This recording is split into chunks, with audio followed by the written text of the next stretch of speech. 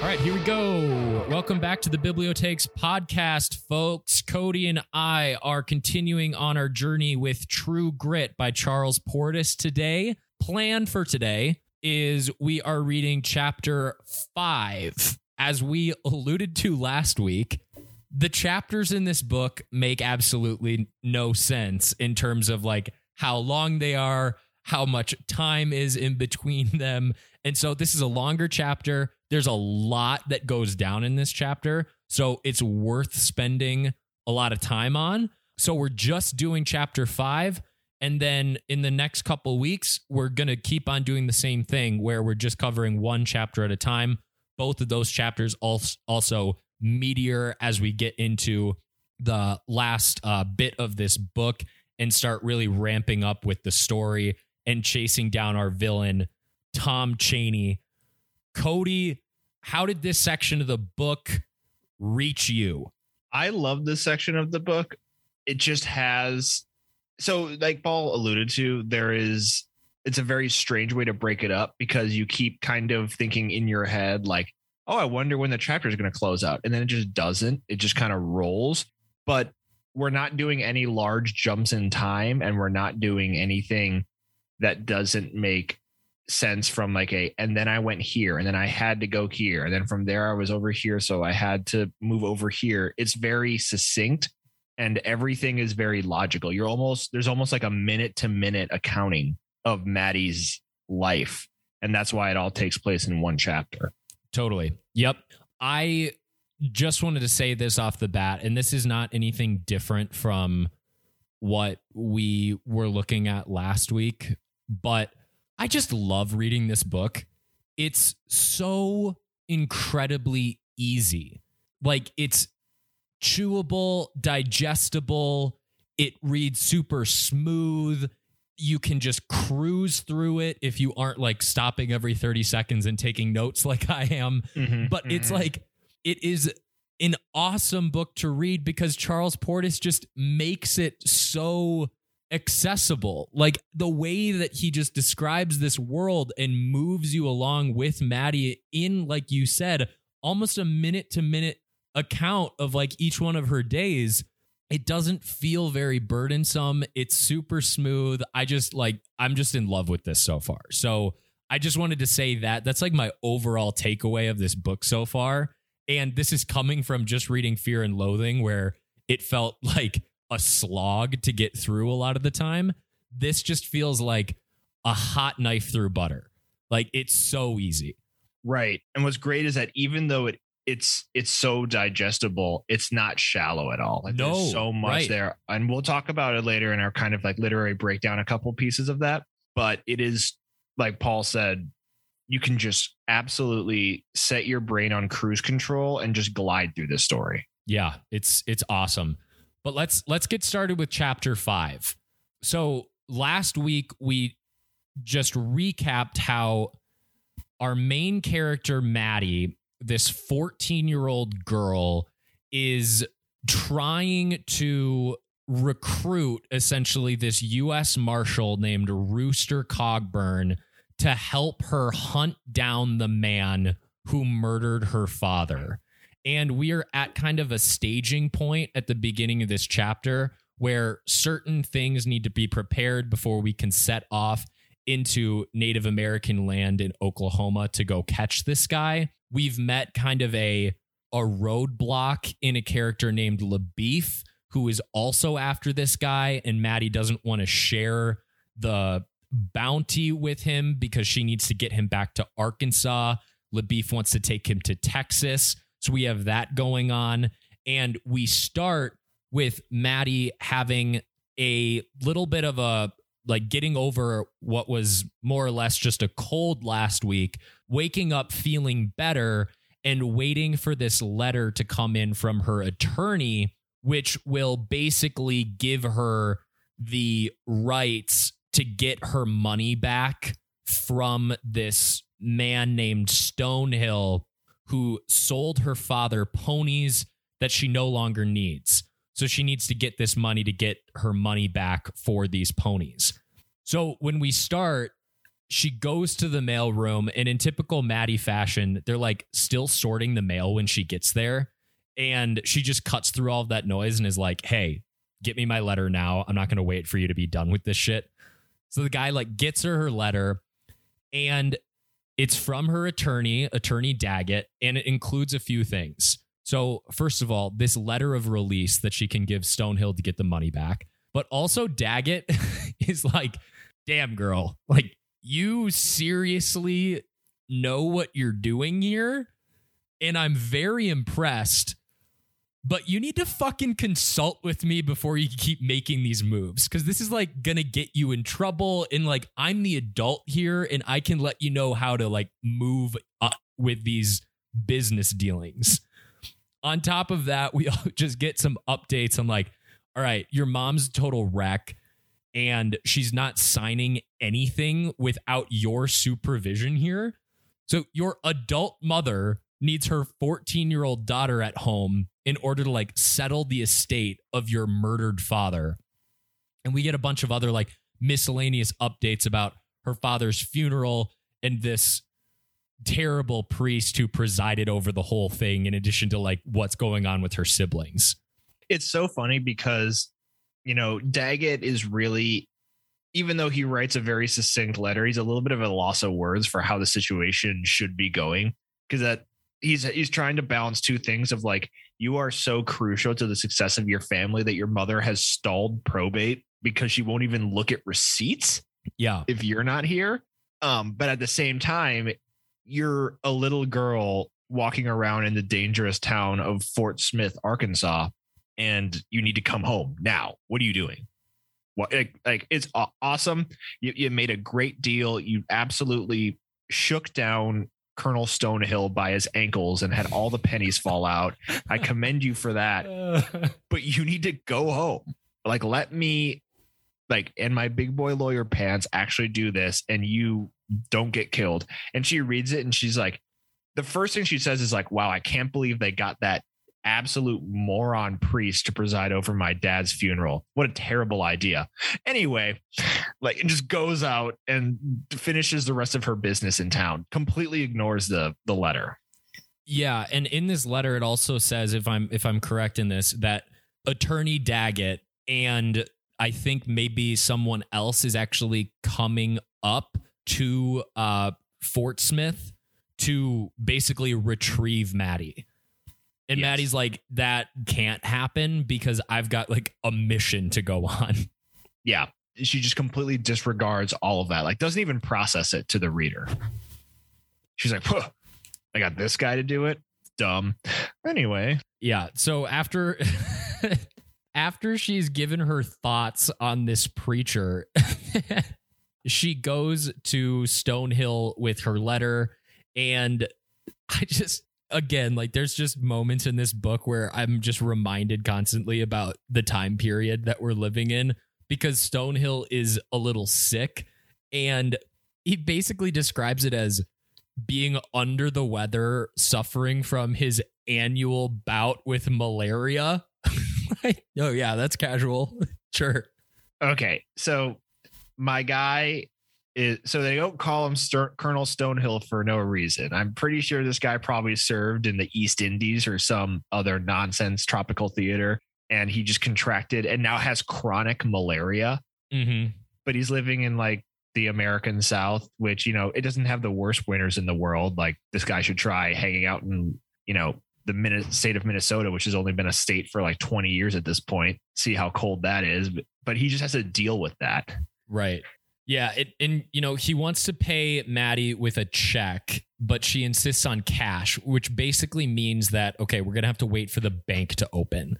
And this is just another great example of Maddie just like having a really solid head on her shoulders. It's like, no, man, I'm not taking your fucking check. First of all, I need cash now. And secondly, I'm not going to risk the possibility that this check isn't going to clear. Yeah, it's really smart. And, you know, Stonehill, having gotten what fur from Maddie earlier this week, is in really no position to argue. He's like, well, you're just going to have to wait for the bank to open then. I'm not made of cash, but we can take care of it then. And she's like, okay, I can deal with that. Mm-hmm. So she grabs breakfast back at the Monarch boarding house, and LaBeef is there. And, like we said in the last episode, LaBeef had just come off the road and he was looking scraggly. Not anymore. He's clean shaven. He's looking great. And he asks her questions about what she's doing in town, fishing for clues. And she pretty much tries to ignore him. However, Mrs. Floyd, the proprietor, cannot keep her mouth shut and just really likes to talk about Maddie's business in front of LaBeef, which she does not appreciate. Yeah, it's like we're dealing with like another kind of like Butterbur character at the bar here. Yeah. Where it's just like semi-lovable kind of oaf that all of our characters just wanted, just like, get me my breakfast, get me my room, and also don't forget about Gandalf and don't tell me all of my, like, tell me all the shit, to tell the whole bar all the shit that I have going on. Well, 2 out of 3 ain't bad, Paul. Yeah. Anyway, so she then returns to the stockyard. And, the colonel, he's feeling worse. He's being a good sport about getting totally railroaded by a child and like gives her the money and everything. She then goes to the Chinese grocery store, Lee's place, to find Rooster. And she finds that he's still in bed at 10 a.m., which she's like pretty judgmental about. She offers him the money for the job and he's like, all right, I'll do it. I accept. And she's like, all right, great. When are we going? And he's like, we? When am I going, little girl? And she, she's like, no, your job, what you're getting paid for is to ferry me into Indian country where then we hunt my father's killer. He emphasizes the danger of the work and that it's not cut out for little girls. Undoubtedly true. It's not right for 14-year-old boys or girls. He's just like, I'm not taking a child with me into Indian country. Like, this is intense stuff. As usual, she's super headstrong and like uses like her sobriety to kind of make him mad and like questions his grit. Like, oh, if you were a real man, you'd take me, a child, with you on this manhunt. Makes no sense, but it gets him really angry. He lunges at her, but then stops when she like quickly evades him and grabs his expense reports and puts them over the flame. Mm-hmm. And he's like, okay, stop. I will not hit you for being a terrible little girl, but you can't burn those at all because we can't leave until I file my expense reports because I haven't done them in months. Right. And okay, I love this so much because it makes me think about, it just emphasizes the difference between Maddie and Rooster in this moment, because Maddie goes on to like do his expense reports for him. So obviously that's important because it shows you that Maddie is in a hurry to get the fuck out of town. She's like, okay, I'm not going to wait for you to do these expense reports. I'm going to do them for you. But there's like a detailed explanation about how disorganized and just messy all of these reports are, and how Rooster's basically like, hey, I need to get paid for this thing that I did in August. However, they're not going to pay me for anything that happened before October 1st. So let's just kind of like, fudge the dates. Exactly. And cook the books. And so Maddie does this like exquisite, detailed reporting of all of his expenses over the past, 6 months. However, cooks it so that it all is acceptable within the last 2 or 3 months after October 1st. And she's got entries from August and September, exchanges like this random dude, 17 cents. And she's like, what is this? He's like, I think I gave a guy a can of beans or a couple bullets. And she's like, well, which is it? I need to put this down. Yeah. But so what this is super interesting to me, or why this interests me is one of the big issues of this story is Maddie being a 14-year-old child embarking on this journey with this adult, grizzled veteran Rooster. But scenes like this intentionally play with the idea. It's it's asking you, okay, who is actually the adult in this scenario? It's laying out very clearly, okay, despite Maddie's age and maybe shortcomings physically and just her own lack of experience, she's clearly more of an adult in many situations than this Rooster guy. Yeah, I mean, she can read and write and do really good quick math. Rooster admits, he's like, they take me a lot, like my expense reports, they take me a long time because I'm not exactly a book guy, Yeah. I'm more of a ride my horse and shoot bad guys in the face kind of guy. I'm not really one for the whole reading and writing nonsense. And she's like, well, I need you for the other so I can do this. And so she cooks the books for him. Looks great. They strike up a deal, $25 now so he can get provisions, $25 when they leave. It's kind of like a security deposit, $50 when they have Cheney dead or alive. Great. Awesome. They're set out to leave tomorrow at first light. Maddie returns to the boarding house that afternoon. There's no LaBeef. She goes then to the Colonel's stockyard to buy a pony. And the malaria on the poor dear Colonel has only gotten worse.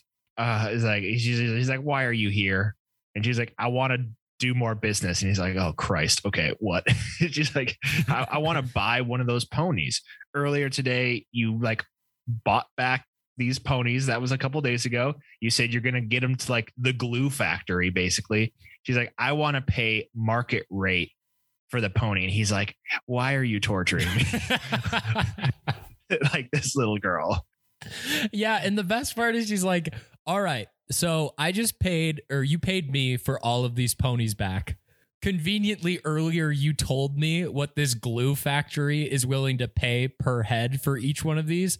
So I'll pay you the $10 that they're asking for one of them. The guy's like, okay, please, please, God. That is the batch rate for all of them. That is not the going rate for one pony. And he's just like, nah, I don't know, man. He's like, look. Okay, I paid $25 a head to you for these. The batch rate is 10 at the glue factory. They're just gonna mulch these ponies, bro. I will take it or leave it at 18. And she's like, great. I want that one. He's like, God damn it. Okay, you can take that one. Just please, for the love of God, get out of my life. Go away. I knew that they told me that Fort Smith was the Chicago of Arkansas. Yeah, I know now that it's the Pittsburgh of Arkansas. That's a real quote from my guy, Colonel Stonehill. Okay, real quick, before we move on from Stonehill, one of the things I wanted to bring up is from their business dealings previously, when Maddie got her money back by selling back these ponies to Stonehill. One of the things she mentions is a feeling of like almost kind of emptiness even after winning back her money. And it's not emptiness exactly. That's not a quote. I'm paraphrasing. But there is this sense that like, despite how successful she was in this transaction, it's clear that there's still like a hollow feeling over it because she knows that her job isn't done here, and no amount of money made back on this is going to get her dad back. She would much rather have all of these fucking ponies and her dad than the 325 she managed to fleece this guy out of. Yeah. So just wanted to throw that in there. That's a good point, Paul. It shows that like she can be, like you said, as good as she is at taking this poor colonel for a ride, but it's a means to an end. She didn't come here to haggle. She came here to haggle as a means to go get the bastard Tom Cheney. So she picks out this one horse named Little Blackie because he's black and he has white forelegs and he's a very good boy. However, she knows that there's a superstition about horses with white legs, that they're like bad. But she's like, that's nonsense. You people are morons. And I think this horse is cute and he's really nice. So this is my horse now. She goes back to the Chinese grocery store to kind of settle things up with Rooster before they head out. But LaBeef is there and he's speaking with Cogburn. And, this is another one of those, like, Maddie took advantage of the colonel for kind of spilling his guts about the price of the ponies. This is where LaBeef is taking advantage of her for giving him the name of the marshal who's basically shown interest in looking for Cheney. Rooster Cogburn is trying to throw in with them. He's talking about how much money the people back in Texas will pay if they return Cheney on his terms. So that he's really just doing a really simple tactic. Okay, I don't know how much this little girl promised you, but the people back in Texas, there's a $500 bounty on Cheney, and the actual family of the state senator that was killed is going to give me $1,500, and I am willing to spit not all of it, but a ton of it with you, Rooster. And Rooster's really thinking about it. And Maddie cannot abide this. She pleads with Rooster to just ignore him. We don't need him. We're going to go out. He's not really convinced one way or the other. Like, he obviously likes money and is entertaining this proposal from LaBeef, but it's also clear that he's not like in on LaBeef himself. They're both lawmen. They're both bounty hunters, but LaBeef is super flashy. He's a Texas Ranger. He's a pretty big showboat. And Rooster, for all his skill and violence, is kind of a slob. Yeah. And is more like a, salt of the earth kind of get her done guy that doesn't really give a shit how he looks. He's more function than actual presentation. And LaBeef, for probably being a very talented bounty hunter and officer, is just a total showboat. And, Rooster's not a big fan of it. LaBeef is also very, very cruel to Maddie in presenting what is probably, again, the correct opinion, that going on a manhunt in Indian territory is not the place for a child. Mm-hmm. But, in LaBeef fashion, he's pretty aggressive about it. And there's kind of no decision to be made one way or the other. And Maddie leaves in a fury and returns home to the boarding house to get her things. Yeah. So let's pause really quick, because there's a couple of things that happen in this conversation with LaBeef at Lee's grocery store that I think are interesting. Last week, we talked about how the reason that Maddie wanted Cheney brought back to Arkansas in part was because there's this super hard ass judge where Maddie can feel confident that he will get the death penalty. So that's one reason. But she says something really interesting here too, where one of the things that LaBeef is trying to convince her of is like, hey, if I get him to Texas, okay, I can tell that money isn't what you want. So let's just put that aside. Let's leave the money out of it. But if I get him to Texas, he is going to receive justice either way. Maddie, one, is not sure of that. And secondly, and more importantly to Maddie, she wants Cheney to know that the justice he is getting is for murdering her father, not just this senator and his dog, because Maddie doesn't care about that. What she cares about is that Cheney, in his dying moments, knows he is hanging for the murder of her papa. And so it's just like a very, I don't know, like a very specific sort of justice where it's like, I need him to know the reason he's dying. Right. And, they also try to like placate that as well. Like Rooster's like, Maddie, when we get him, you can tell him the reason you got caught and the reason that we're both here, both being the LaBeef and Rooster, is because you went out of your way to avenge your father. You can like, put dirt in his mouth, like kick his ass. Like, I'll hold him back and you can just like pound on this dude's nuts. I genuinely do not care. He can know he can get Maddie justice day and night on the way back to the courthouse. And is that good enough for you? And she's like, no. He has to hang in Arkansas for the murder of my father. And that's really her strong-headedness is really delaying the justice that she so wants. Yeah. So one of the other things that I wanted to bring up, just because I thought that this was so funny, was LaBeef is like, in a very condescending way throughout this conversation, telling Maddie, hey, little girl, you can't get everything you want out of this. That's not how this works. And Maddie's response to that is, the fuck I can't. That's what the money is for. Yeah. This is a transaction between me and this Rooster guy. Yes, I can get what I want because I'm paying to get what I want. And what's funny is that LaBeef doesn't even recognize that that's exactly what he's arguing for, because he is transacting to get Cheney back to Texas. Right. So he's being a hypocrite in that moment too. LaBeef like turns to Rooster and he's like, are you going to let this little girl talk to us like this? And Rooster's like, I kind of like her. I'm not going to lie. It's kind of funny. Yeah. Yeah. Like, what are you going to do? I have kind of resigned to the fact that I can't control what she says to me. Right. And so I think that brings up a good point, which is that at one point, Rooster insists that like Maddie is going to go with them. And Rooster also brings up this thing like, hey, LaBeef, you just told me all of the money to be made potentially in Texas. So here's my thinking. Even if I didn't include Maddie in all of this, maybe I just go hunt down this Cheney guy, bring him to Texas, and keep all the money for myself and just say, fuck you. Like, that's also on the table right now. And so there's this dynamic forming between the three of these people where they all have their own separate agendas on this. And it's not like this unified team atmosphere that we're about to like embark with. No, not at all. All right. So Maddie, after this altercation with LaBeef and Cogburn, is furious as she is for not getting her way in a pretty defiant manner. She returns to the boarding house to collect her things. She is wearing her father's coat, his outdoor coat, and she's also wearing his hat, but it's too big for her. So she has to like roll up newspaper, which I thought was like kind of cute because like she wants to wear her dad's stuff and like embody her dad. That's exactly right. A 14-year-old girl and literally can't fill his shoes.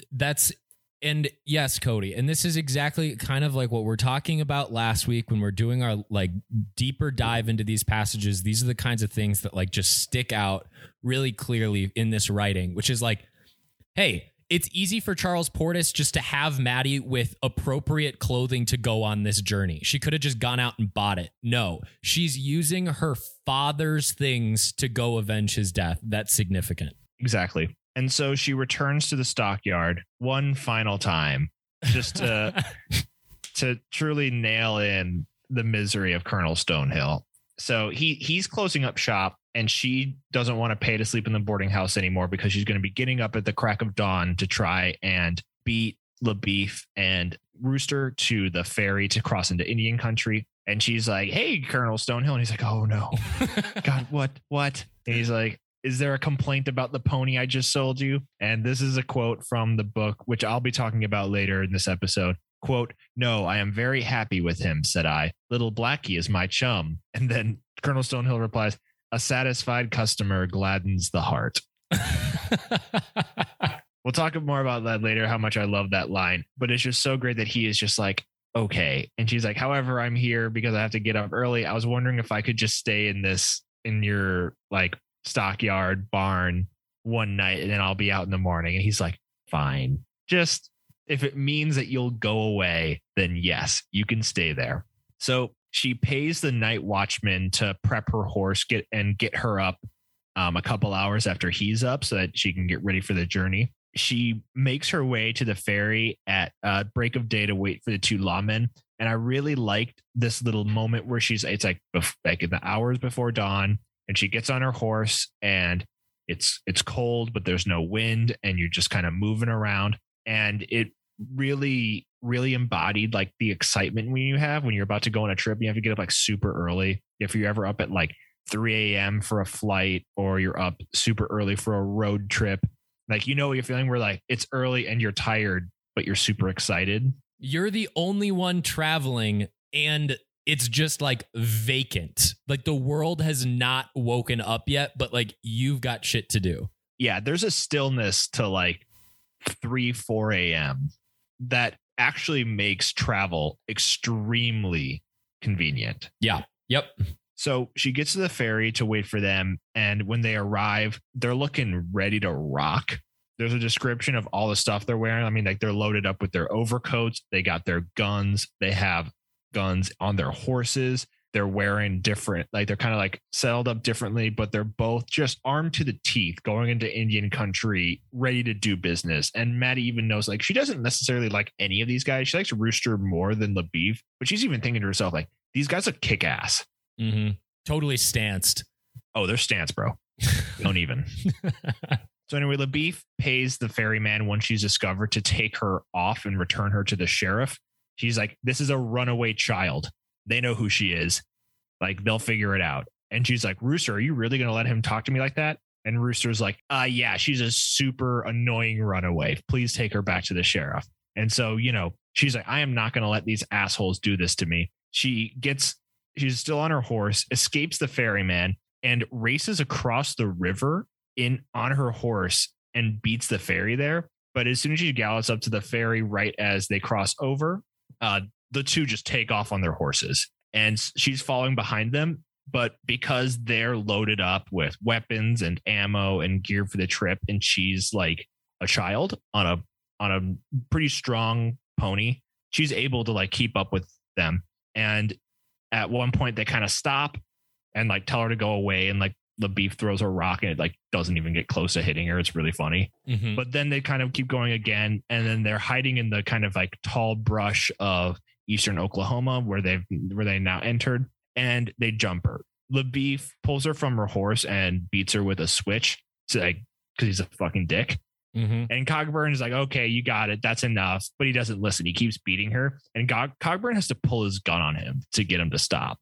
Yeah. Yeah. Very intense. And it's this moment that I've been rooting for Rooster the whole time. Cause like, mm-hmm. I've just liked him off the bat, where like, yeah, he is that kind of gross, kind of grimy dude, but there's something about him. I don't know what it is. Something in the writing probably that's just like you want to root for this guy.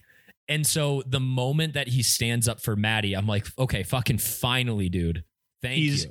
He's real, He's not hidden behind any type of like pretext or agenda. He just says what he thinks. He's extremely honest.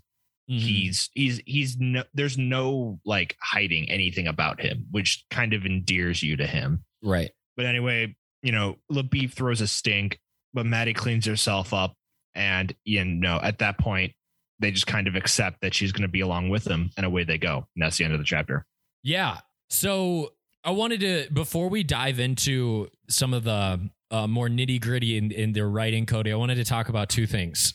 So one is because we've talked a lot about Maddie and like her basically being an adult at 14, super matter of fact, determined, all of that stuff. One of the things I'm wondering about is, as we get further into this journey, how much are we going to start seeing Rooster as a replacement father figure for her?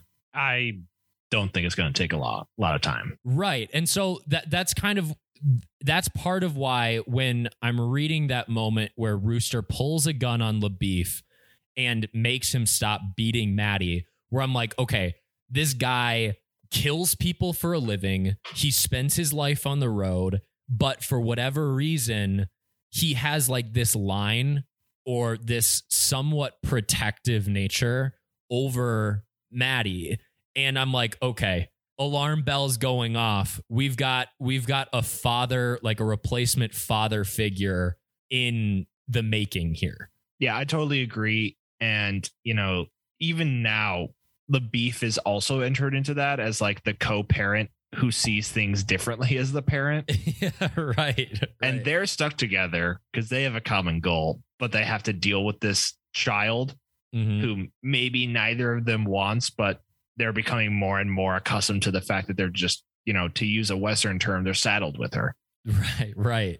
So it's a great, it's just another really fun, interesting theme of, just kind of a mismatched family environment going on here. That, again, like you're saying, Cody, like these are the kind of things where, despite this story being a super easy read, it's that kind of depth to this story, these like additional themes that are just ingrained that make it so fun and awesome to read. The other thing that I wanted to talk to you about, Cody, and this is a minor thing, I love Westerns. And one of the great tropes in Westerns is like the trusty steed. And the fact that like Portis spends a good amount of time in this chapter introducing you to Blackie hit me. Like it means something to me that they're chums, which, by the way, underused word. Why aren't we saying that more? But like the fact that Maddie has this moment where she and Blackie become close and have like these rides together where they start to feel like in tune and trusting of one another is something that like in a Western, it's something that's almost necessary.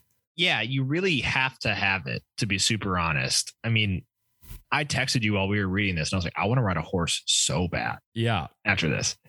And it's cute because when she first gets on the horse, the stable hand is like, she's trying to lead him around and he's not going anywhere. And the stable hand's like, he doesn't know you're there. You're so light. He hasn't been ridden in a few months. So he's a little rusty himself, but he doesn't know you're there. Like you have to be able to figure out to like tell him you're there. And a couple of things do that. They like hike the stirrups on the saddle up as high as they can go so she can put her weight all the way on them. And, you know, when she loses a little bit of control, she like grabs a fistful of hair in his mane and that kind of like stops him and makes him realize like I'm with a rider right now. And after that, she like takes a couple turns on him, you know, takes him up and down a hill and he's like, okay, I can do this. And they have this like little bonding moment. It's really cute. And I just love I love the idea of having the horse or steed in the story as its own character. Blackie, the way this little pony is written, has character, has personality, and is something that like it's not just a beast of burden. Like I am invested in the welfare of this pony now. As much so as I'm maybe not as much, but like as I'm invested in the other characters, he has a place in this story. We also have an opportunity to avenge probably one of our most egregious takes, which is that Bill the Pony in Fellowship of the Ring fucking died. He did not. He did not. Miraculously walked his pony ass from the Mines of Moria entrance back to the goddamn Shire. To which he was awaiting our heroes on their return. So it's fun to have a pony back in our lives. Oh, it's great. It's so great. But that's what I wanted to get to before we do some nitty gritty deep dives. So like I referenced earlier, the quote from Colonel Stonehill, a satisfied customer gladdens the heart, is funny to me for a couple of reasons. Portis is such a good comedic writer, and he's good because he doesn't need a setup punchline style to make you laugh. This made me laugh, and it's literally a side comment from a character. But the thing is, if this line appears when we first meet Stonehill, it's not funny to me. Right. I need probably like 24 pages worth of Maddie torturing this man to then be able to get his mannerisms, understand his point of view, to then have that, what is just like 6 words, to have that just land so hard. And it works on a couple levels. One, he's feeling better. And this is the one time she's like, no, I'm happy. I don't need anything from you money wise. Right. And so like those two are finally merging. Like she shows up in his life. He gets sick. She starts leaving. He's feeling better. Yeah. Yeah, it's also just implicit, but like you said, he doesn't need that formulaic kind of setup to these jokes, but the premise of the joke is what he's building for chapters. And it's so rewarding. I mean, that's essentially what's necessary for sarcasm to work, is some sort of context or understanding.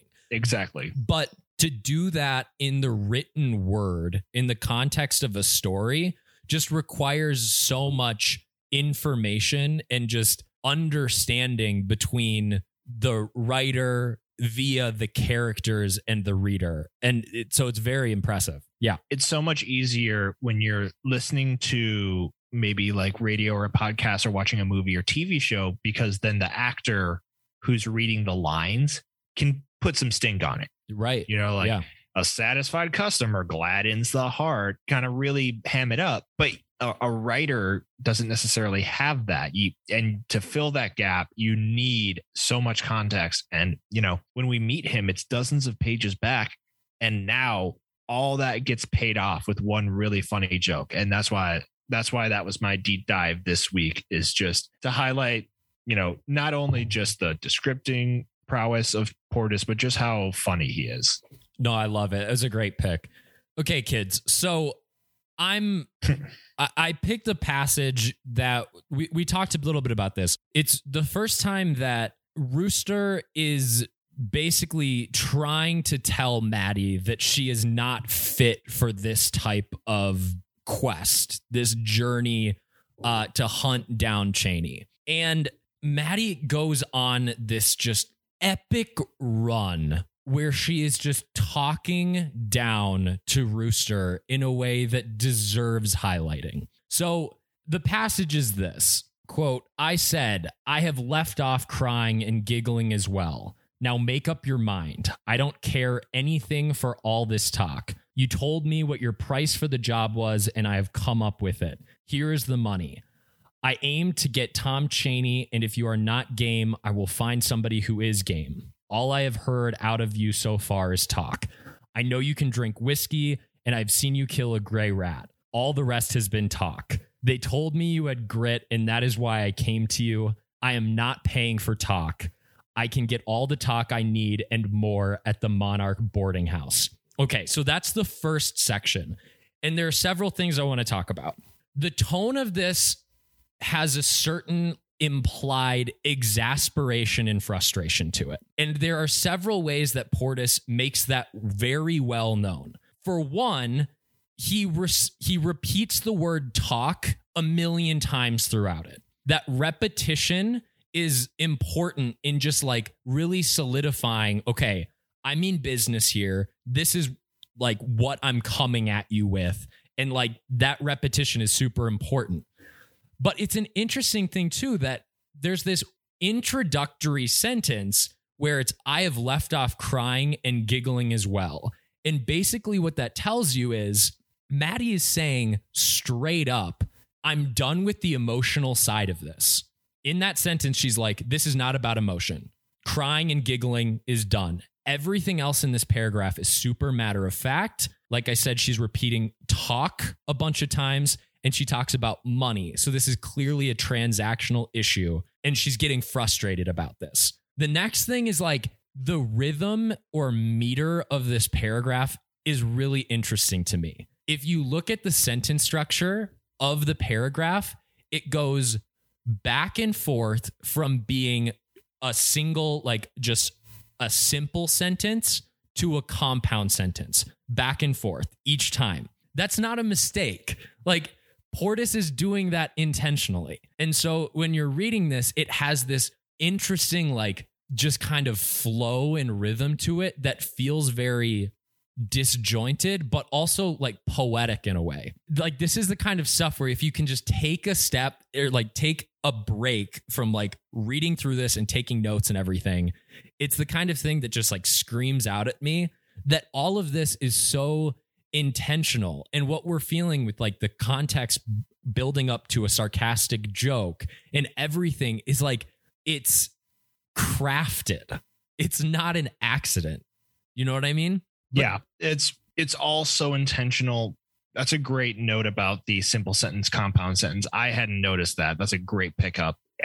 Portis is he was a newspaper man. He was an editor. He was a bureau chief, and he's a novelist. The man knows words that's a super simple way to put it, but he's an expert. Mm-hmm. And, he chose now to kind of make the stand. And he's having Maddie say what is super important in a lot of Westerns, right? Which is like the kind of like call to action where she's like, I thought you were about action, but all I've seen is talk and I'm sick of it. Mm-hmm. Do you have grit? I was told you have grit. And she challenges his manhood and in a way that, is all true. It's not like she's like, you're a coward. She's not saying that. She's not saying that he's bad. She's saying you're not as good as you've been led up to believe. Yeah. I've been led to believe. Yeah. Okay. So the next part of this that I wanted to talk about, because it's a switch in her strategy, is after she leaves off at that paragraph, Rooster says, "I ought to slap your face." Fair. And she comes back with, "How do you propose to do it from that hog wallow you're sunk in? I would be ashamed of myself living in this filth. If I smelled as bad as you, I would not live in a city. I would go live on top of Magazine Mountain, where I would offend no one but rabbits and salamanders." Okay, so this paragraph is filled with just crazy imagery. There's alliteration with Magazine Mountain, which makes it more pleasing to like your ear as you're reading it yourself. The hog wallow is something called an assonance, where it's not a rhyme, but two words that are right next to each other share a similar like vowel sound. And so like, again, more pleasing to the ear. It's just great creative writing. And then there are plenty of examples throughout that passage where Maddie is basically attacking him for being an animal, which is even more funny considering the fact the guy's name is fucking Rooster. His name is Rooster, implication of an animal.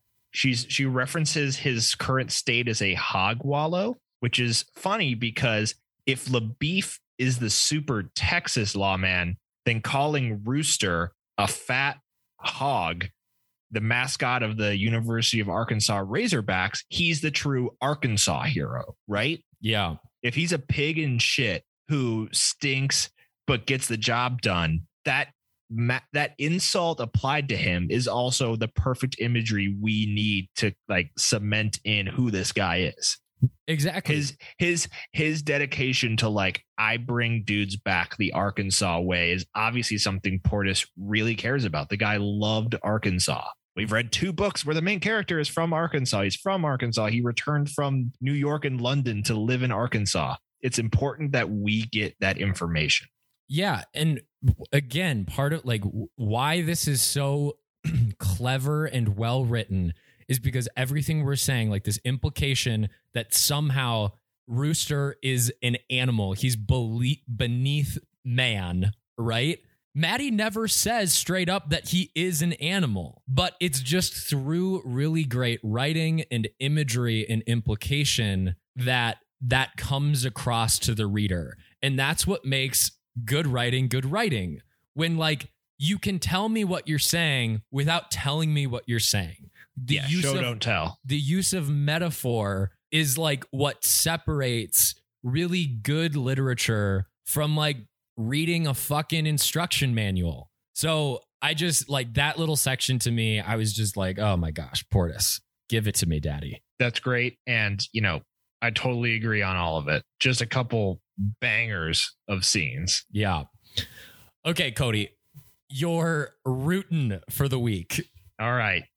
So I already talked about the comedy, so I'm going to leave that be. I think my rootin' of the week is just like the super American Western media lizard brain I have, where as soon as LaBeef and Rooster came into view the morning they're set out and they're just dressed to the nines, literally ready to kill, I was like, let's fucking go. Mm-hmm. That was my literal rootin' of the week. I was like, I'm rooting for these guys to kick some ass. What about you? Yeah, so mine is, it's like almost the same thing. It's very similar. I was like eyes an inch away from the page when it's finally the morning that Maddie is setting off. Mm-hmm. And the sequence of her crossing the river on her noble steed pony Blackie and everything, it's just like, okay, now we are getting to the action of this story. We're setting off, and like you, Cody, total lizard brain. Everything about my understanding of like pop culture in movies is somehow influenced at some point by like American Western cinema. Like denying that, I think, would be a lie. And yes. so like exactly like you're saying, part of me is just like, all right, let's fucking go. I know this type of story, feel super comfortable. and I'm just like overjoyed to be in it. All right, your Teuton for the week. My Teuton of the week. This comes with every Portis story that we've come to learn this. The characters don't last forever unless they're the main ones. So we don't get any more Stonehill, who I've really come to just like every time I'm like, okay, we're going back to the storehouse. We're putting Stonehill back in the torture chamber. This is going to be hilarious. I'm going to actually laugh out loud. So now he's free. Mm-hmm. He's free of Maddie Ross, which is good for him, but sucks for me because I'm going to miss the guy.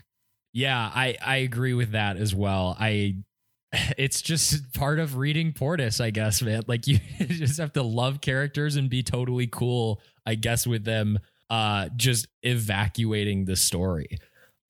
This isn't necessarily I have trouble a lot when we do like our whatever it is, Smeagol, Downer, or Gollum, Downer, Teuton, whatever it is, because most of the time I'm just so in love with whatever we're reading that makes it hard to do.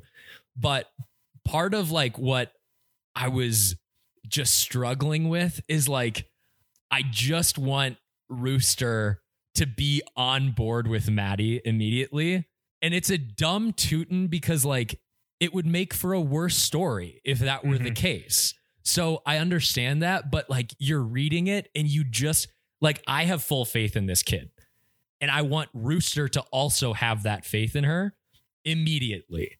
And I think it'll come, but it's just like, it's tough when you're like, get there, man. Your Teuton is being on the hook. Yes. You're on the hook for the story. You're getting dragged along. Yeah. It sucks. Cause yeah, that's how you know the story's good. Mm-hmm. Ultimately is you're like, oh, I wish I did this. Ooh, what's going to happen? Turn page. But that's what makes it good.